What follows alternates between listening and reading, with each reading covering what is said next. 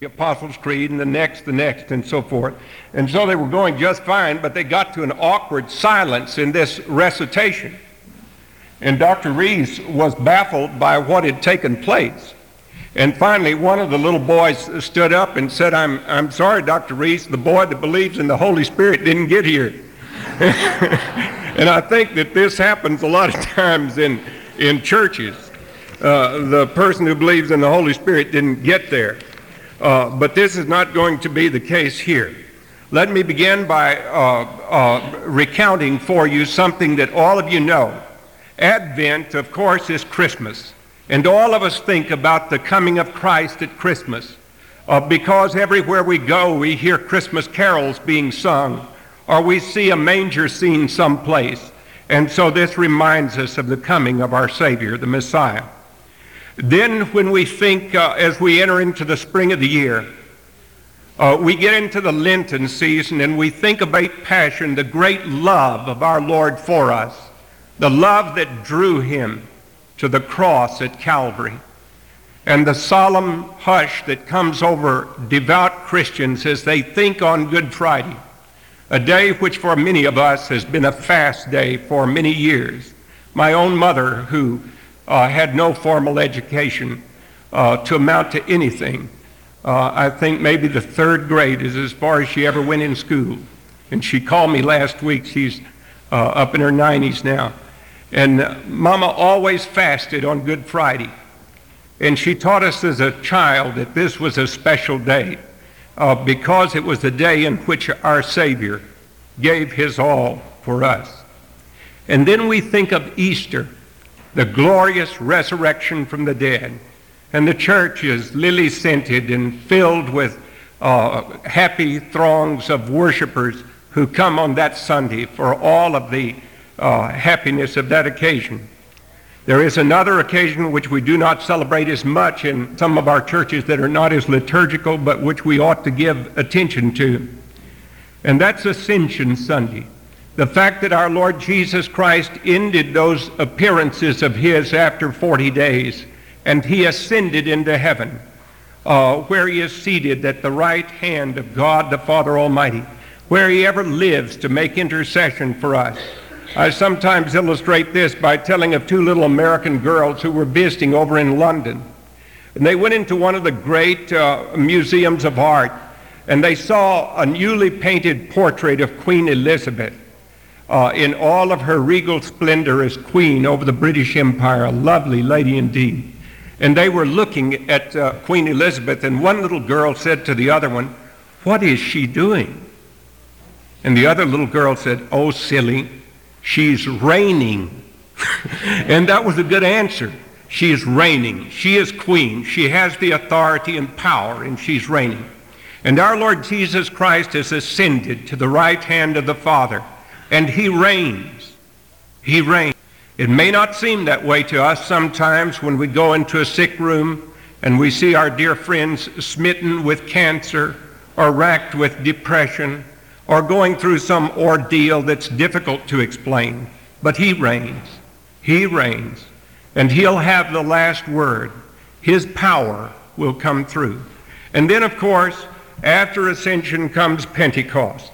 We all know what the Pentecost... Yesterday I was trying to explain to one of our Chinese students from Peking, who is a new Christian and professed faith in Christ last year and received Christian baptism. And we were talking about this word Pentecost. And of course he doesn't have the Latin background that some of our words come from. And I said to him, "You know what the Pentagon is?" And he knew that word very quickly. And I said, "Well, that means 5 sides, of course." And Pentecost means 50. It's a Greek and Latin way of saying to us 50. The Greeks were putting this to us. The 50th day was a great feast to be celebrated. 50 days after Passover, the Jews believed that God gave a new law. His great 10 commandments came at that time to bring the chaos into order. And so we read the account of Pentecost in the second chapter of the book of Acts. Let me begin to read just a little bit of this, and I'll explain parts of it as we go along. And when the day of Pentecost had come, they were all together in one place. Let me say that Pentecost, we all know what the Passover is. That celebrated the Exodus out of Egypt, a great and powerful act of God. And Pentecost, the 50 days after Exodus, would be the coming of the law of God, and also the first fruits of harvest. The priest would take the first grain offering. It would be made into loaves of bread, and he would hold these loaves of bread up high and weigh them. And this was to indicate God's provision there, and it was a feast. It was a time of celebration. Then, of course, there's another feast, the Feast of Tabernacles, that comes up in our month of September. And they usually built booths at that time and remembered the time of wandering in the wilderness and God's provision of guidance for them then. But here Pentecost had come, and by the way, at Pentecost there would have been better weather, and so more people could get into the city of Jerusalem than would have been there at Passover. And when the day of Pentecost had come, they were all together in one place. And suddenly there came from heaven a noise, this is something that we can hear, like a violent rushing wind, and it filled the whole house where they were sitting. The King James tells us that they were in one accord in one place. And someone has dryly remarked that's probably the only time in the history of the church that's ever happened, that they've been in one accord in one place. But it happened here. They were in one accord and they were in one place, and so there comes this noise, something that appeals to the ear, a noise like a violent rushing wind, and it filled the whole house where they were sitting. Maybe the house where they were sitting was the upper room. It was a large upper room, and maybe that's where it was. And there appeared to them tongues of fire distributing themselves. This is something that's hard for us to imagine, but if you could think of a big ball of fire that swept into a room and then divided up into smaller bits of fire and shone upon various people, that might give you some idea of it. It says there appeared to them tongues of fire distributing themselves, and they rested on each one of them. And they were all filled with the Holy Spirit. The word Holy Ghost and Holy Spirit are interchangeable and the same. They were all filled with the Holy Spirit and began to speak with other tongues as it was giving them utterance. Just as I said a moment ago, the giving of the law would symbolize the bringing in of order. When we have a breakdown of law, we have chaos that comes about. One of the things that's wrong in our present society in America and at large in the world today is that there is a breakdown of order. There is a breakdown of law. Most of us can remember when we could go into any airport that we wanted to and board any airplane that was leaving, and we did not have to go through a metal detector and be searched. But now that's not possible anymore. Now public occasions are difficult to maintain order or control. It seems that people, in seeking their freedom, have tried to take it as far as it could go, and all it does is break down. The more restraint from the inside, the more there will have to come from the outside. And we see this a great deal in the society in which we live today. We need order. Order comes here, and the order comes about because the Spirit of God grants them the ability to communicate with each other. All of these people from various languages to speak with other tongues. It does not say unknown tongue. That word does not occur here at all. But it says other tongues as the Spirit was giving them utterance. And now there were Jews living in Jerusalem, and then there's a comma, Jews and devout men. That would have meant proselytes to a belief in Judaism or in Jehovah and the God of the Old Testament from every nation under heaven. And when this sound occurred, the multitude came together. They were attracted by that loud noise. A moment ago when Chris stepped on that wire, you were startled by that loud noise. If a bomb should go off outside, you would be startled by the noise. There was a tremendous violent noise that occurred, and the people were attracted by that noise. And they heard this sound. The multitude came together, and they were bewildered because they were each one hearing them speak in his own language. A sudden reversal of Babel takes place. In the Old Testament, there was a time when man's arrogance and pride caused him to try to build a tower. And he wanted to have one uniform language, but it resulted in a babel of sounds because it was a rebellion against God. But here, there is a conformity that is brought about, and a reversal of Babel takes place, and each understands the other in his own language, the language wherein he was born. And they were amazed, and they marveled, saying, "Why are not all these who are speaking Galileans?" They knew that these were Galilean people. How would it be that each was speaking? How is it that we each hear them in our own language to which we were born? And then comes a sort of national geographic tour of the Mediterranean. Parthians, Medes. Parthia is where Tehran is. That would be as far away as Iran, 1,500 miles. Medes, Elamites, residents of Mesopotamia, Judea, Cappadocia, Pontus, I think that was Turkey, and Asia, and Phrygia, and Pamphylia, and Egypt, and the districts of Libya around Cyrene, and visitors from as far away as Rome, both Jews and proselytes, Cretans and Arabs. We hear them in our own tongues speaking. What were they speaking? They were speaking the mighty deeds of God. They were telling of the great deeds of God, both in the Old Testament and in the deeds of God which were wrought in the Messiah. And they continued in amazement and great perplexity, saying to one another, "What does this mean?" But there are other people who mock. They were mocking, saying they are full of sweet wine.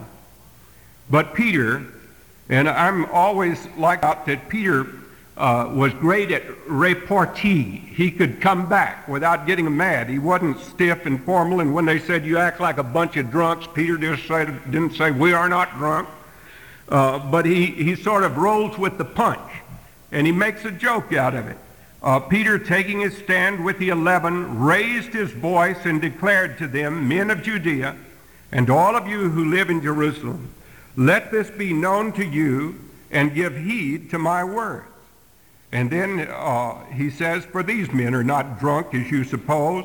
And then he gives them the joke line, "For it's only the third hour of the day. It's only 9 o'clock in the morning. The bars are not even open. How could they be drunk by now?" But this is what was spoken of through the prophet Joel. Now he's going to cite Old Testament scripture in Joel. He will recite some scripture from Isaiah, and he will recite, I believe, 4 times from the book of Psalms in this great sermon that he brings here. And by the way, when I was studying this particular under John Stott, the great Cambridge scholar, he pointed out to us that this speech must have lasted for several hours. Now, I'm not going to preach that long this morning. But this speech, it takes about 10 minutes to read this entire account.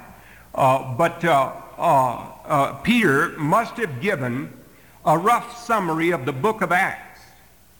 And I like to point out at this time that that great British actor, Alec McCune, started all of Broadway by memorizing the King James Version of the book of Acts, and being able to hold people spellbound for 2 hours by giving them, without addition and without leaving anything, putting anything in or taking anything out, the King James Version of the book of Mark, the Gospel of Mark. Mark is believed to have gotten what he puts down from Peter. And Peter may have given something very much like Mark's in an account here. he begins to speak. But this is what was spoken through the prophet Joel. And then he cites, and it shall be in the last days. I always point out when we get to this that when people ask you, are we living in the last days? The answer is yes, we are. It started back then. The last days started right here. And so we're living in the last days. And if you're an issue-oriented person, and you're thinking about the great issues that face our society and our world, let me tell you there is one issue which cannot be evaded, which is more important than any other issue. And that's the issue of whether you go to heaven or whether you go to hell. And here comes the answer to that issue. And it shall be in the last days, God says, that I will pour forth my Spirit upon all mankind. And your sons and your daughters shall prophesy, your young men shall see visions, your old men shall dream dreams. Even upon my bondslaves, both men and women, I will in those days pour forth my Spirit, and they shall prophesy. And I will grant wonders in the sky. By prophesy, it does not mean reading into the future, but it means stirring utterance, a reporting of these truths of God. And I will grant wonders in the sky above, and signs on the earth beneath, and blood and fire and vapor of smoke. The sun shall be turned into darkness, the moon into blood, before the great and glorious day of the Lord shall come. There is still a day to come when Jesus comes back again. And it shall be that everyone who calls upon the name of the Lord shall be saved. That's the great gospel, the good news. Now then, he brings it to bear. Men of Israel, listen to these words. And here comes the book of Mark. Jesus the Nazarene, a man attested to you by God with miracles and wonders and signs, which God performed through him in your midst, just as you yourselves know. And then Luke stops here because he is indicating to us that some more takes place that he is not going to write down at this point, but that a whole lot more is said by Peter in this great sermon. And so there is an indication here that at this point Peter would have placed in the great things about the summary of the life of Christ and what it means for us men and for our salvation. The reason we switched to the Nicene Creed a moment ago was so that we could catch that phrase, and also so that we could catch the phrase about the work of the Holy Spirit. This man delivered up by the predetermined plan and foreknowledge of God, you nailed to a cross by the hands of godless men and put him to death. And God raised him again, putting an end to the agony of death, since it was impossible for him to be held in its power. And now he cites the Psalms. For David says of him, I was always beholding the Lord in my presence for my right hand, that I may not be shaken. Therefore my heart was glad and my tongue exalted. Moreover, my flesh also will abide in hope. We need that hope today. Because thou wilt not abandon my soul to Hades, nor allow thy Holy One to undergo decay. Thou hast made known to me the ways of life. Thou wilt make me full of gladness with thy presence. Then Peter states, Brethren, I may confidently say to you regarding the patriarch David, that he both died and was buried, and his tomb is with us today. And so because he was a prophet, and knew that God had sworn to him with an oath to seat one of his descendants upon his throne, he looked ahead and spoke of the resurrection of Christ, that he was neither abandoned to Hades, nor did his flesh suffer decay. This Jesus God raised up again, to which we are all witnesses. There having been exalted to the right hand of God, and having received from the Father the promise of the Holy Spirit, he has poured forth this which you both see and hear. Now that's important for us to remember. And what's the response of the crowd? Brethren, it says, they were pierced to the heart and said to Peter and to the rest of the apostles, Brethren, What shall we do? This is a tremendous message, but it requires of us that we do something as a result of it. The gospel was not placed into the world so that we might have something to talk about. The gospel was put into the world so that our lives and hearts might be changed, and so that we would be agents of change as the Holy Spirit works in us in the world. This we need to understand, and this we need to know. In our prayer meeting on Wednesday night, we have been studying the work of the Holy Spirit this spring. And in going through those studies, we talked about the gifts of the Holy Spirit. And I emphasized to our students who were vitally concerned, especially about the gifts of the Spirit, that those who may have experienced the gift of tongues, we do not scold, because that is one of the gifts of the Spirit. Those who do not have this particular gift may not lord it over other people because they don't have it. Those who have the gift may not lord it over other people because they have. The Spirit himself is sovereign, and no one gift of the Spirit may be made the hallmark of the work of the Holy Spirit, except one. Paul says in 1 Corinthians 12 that no man can say that Jesus is Lord except by the Holy Spirit. The greatest work that the Holy Spirit will ever do in your life or in my life will be to enable us to say, Jesus is Lord. And that will really be the truth. It will be a reality. He is Lord of our life. Only the Holy Spirit can take away the veil of flesh. Only the Holy Spirit can let us see through to Jesus and what it means to give our lives totally under his lordship. And when the Holy Spirit has done that work in our life, he will have done the biggest work that he can do in our life. He will have brought to us salvation. The other spectacular gifts, the gifts of healing, the gifts of great works that are done, these are all marvelous. But the greatest work is to convert us to salvation, to make us to say Jesus is Lord and really know it, so that other people, that's an interesting point. Let me point this out.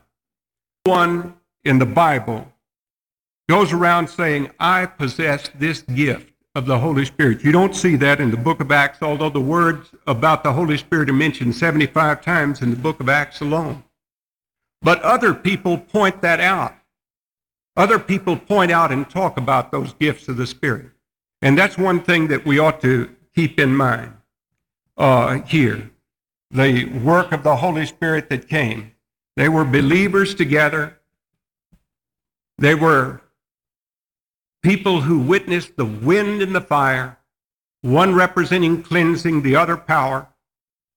They were given words of witness to a crowd. There was mockery by some, but there was wonder and astonishment by others. And as a result of it, there were 3,000 people that were baptized that day. That's the largest group that we ever see in the Bible at one time being converted. Those 3,000 at that time. It was a great outpouring of the gift of the Spirit at Pentecost. Now then, we come to the bottom line. How do I receive the Holy Spirit? I can only receive the Holy Spirit by being willing to repent of my sins. Repentance means a new mind and a new way of looking at things. He comes into my life to convince me of my sin and miseries, as our old catechism puts it. And that leads me to a repentance. And once that repentance has come into my mind and heart, then the Holy Spirit moves into me to be the Lord and director of my life. When I was a student at the University of Edinburgh in Scotland, I used to go often to the Firth of Forth, the great place where you could look out and Back then, the fourth bridge was the great thing that we all talked about. And you saw huge ships that were sailing. Sometimes you saw little pleasure vessels with their sails up and that were different color, blue and yellow and orange on a spring day. But then you saw great, huge ships that had a real serious purpose in life. These are all being guided. And the Holy Spirit brings to us the joy of salvation through the refreshing repentance. I love to think of the wind and the power that it brings, because think of how horrible the world would be if the winds should fall dead. When those people went on the moon, they had to take a flag that was framed because there was no wind to blow it out. Think of the seas, the oceans in the world would be horrible, stultifying, if there was no wind blowing over them. Our plains country out in the west would be horrible to live in without the winds that come, the strong driving winds, the wind of the Spirit. And then, of course, the fire cleanses. The city of London was racked once by bubonic plague, and people were stacked dead like cordwood outside houses. The plague raged for a long time, and then the great fire of London came, and it burned and seared to the ground. But it also burned away the deadly bacillus that had been causing all of this horrible destruction. And so the fire of God comes into our lives and burns away the dross so that the good fruits of the Spirit might seed out and bring forth fruit in our lives. There is a hymn which I would like for us to conclude with, 354.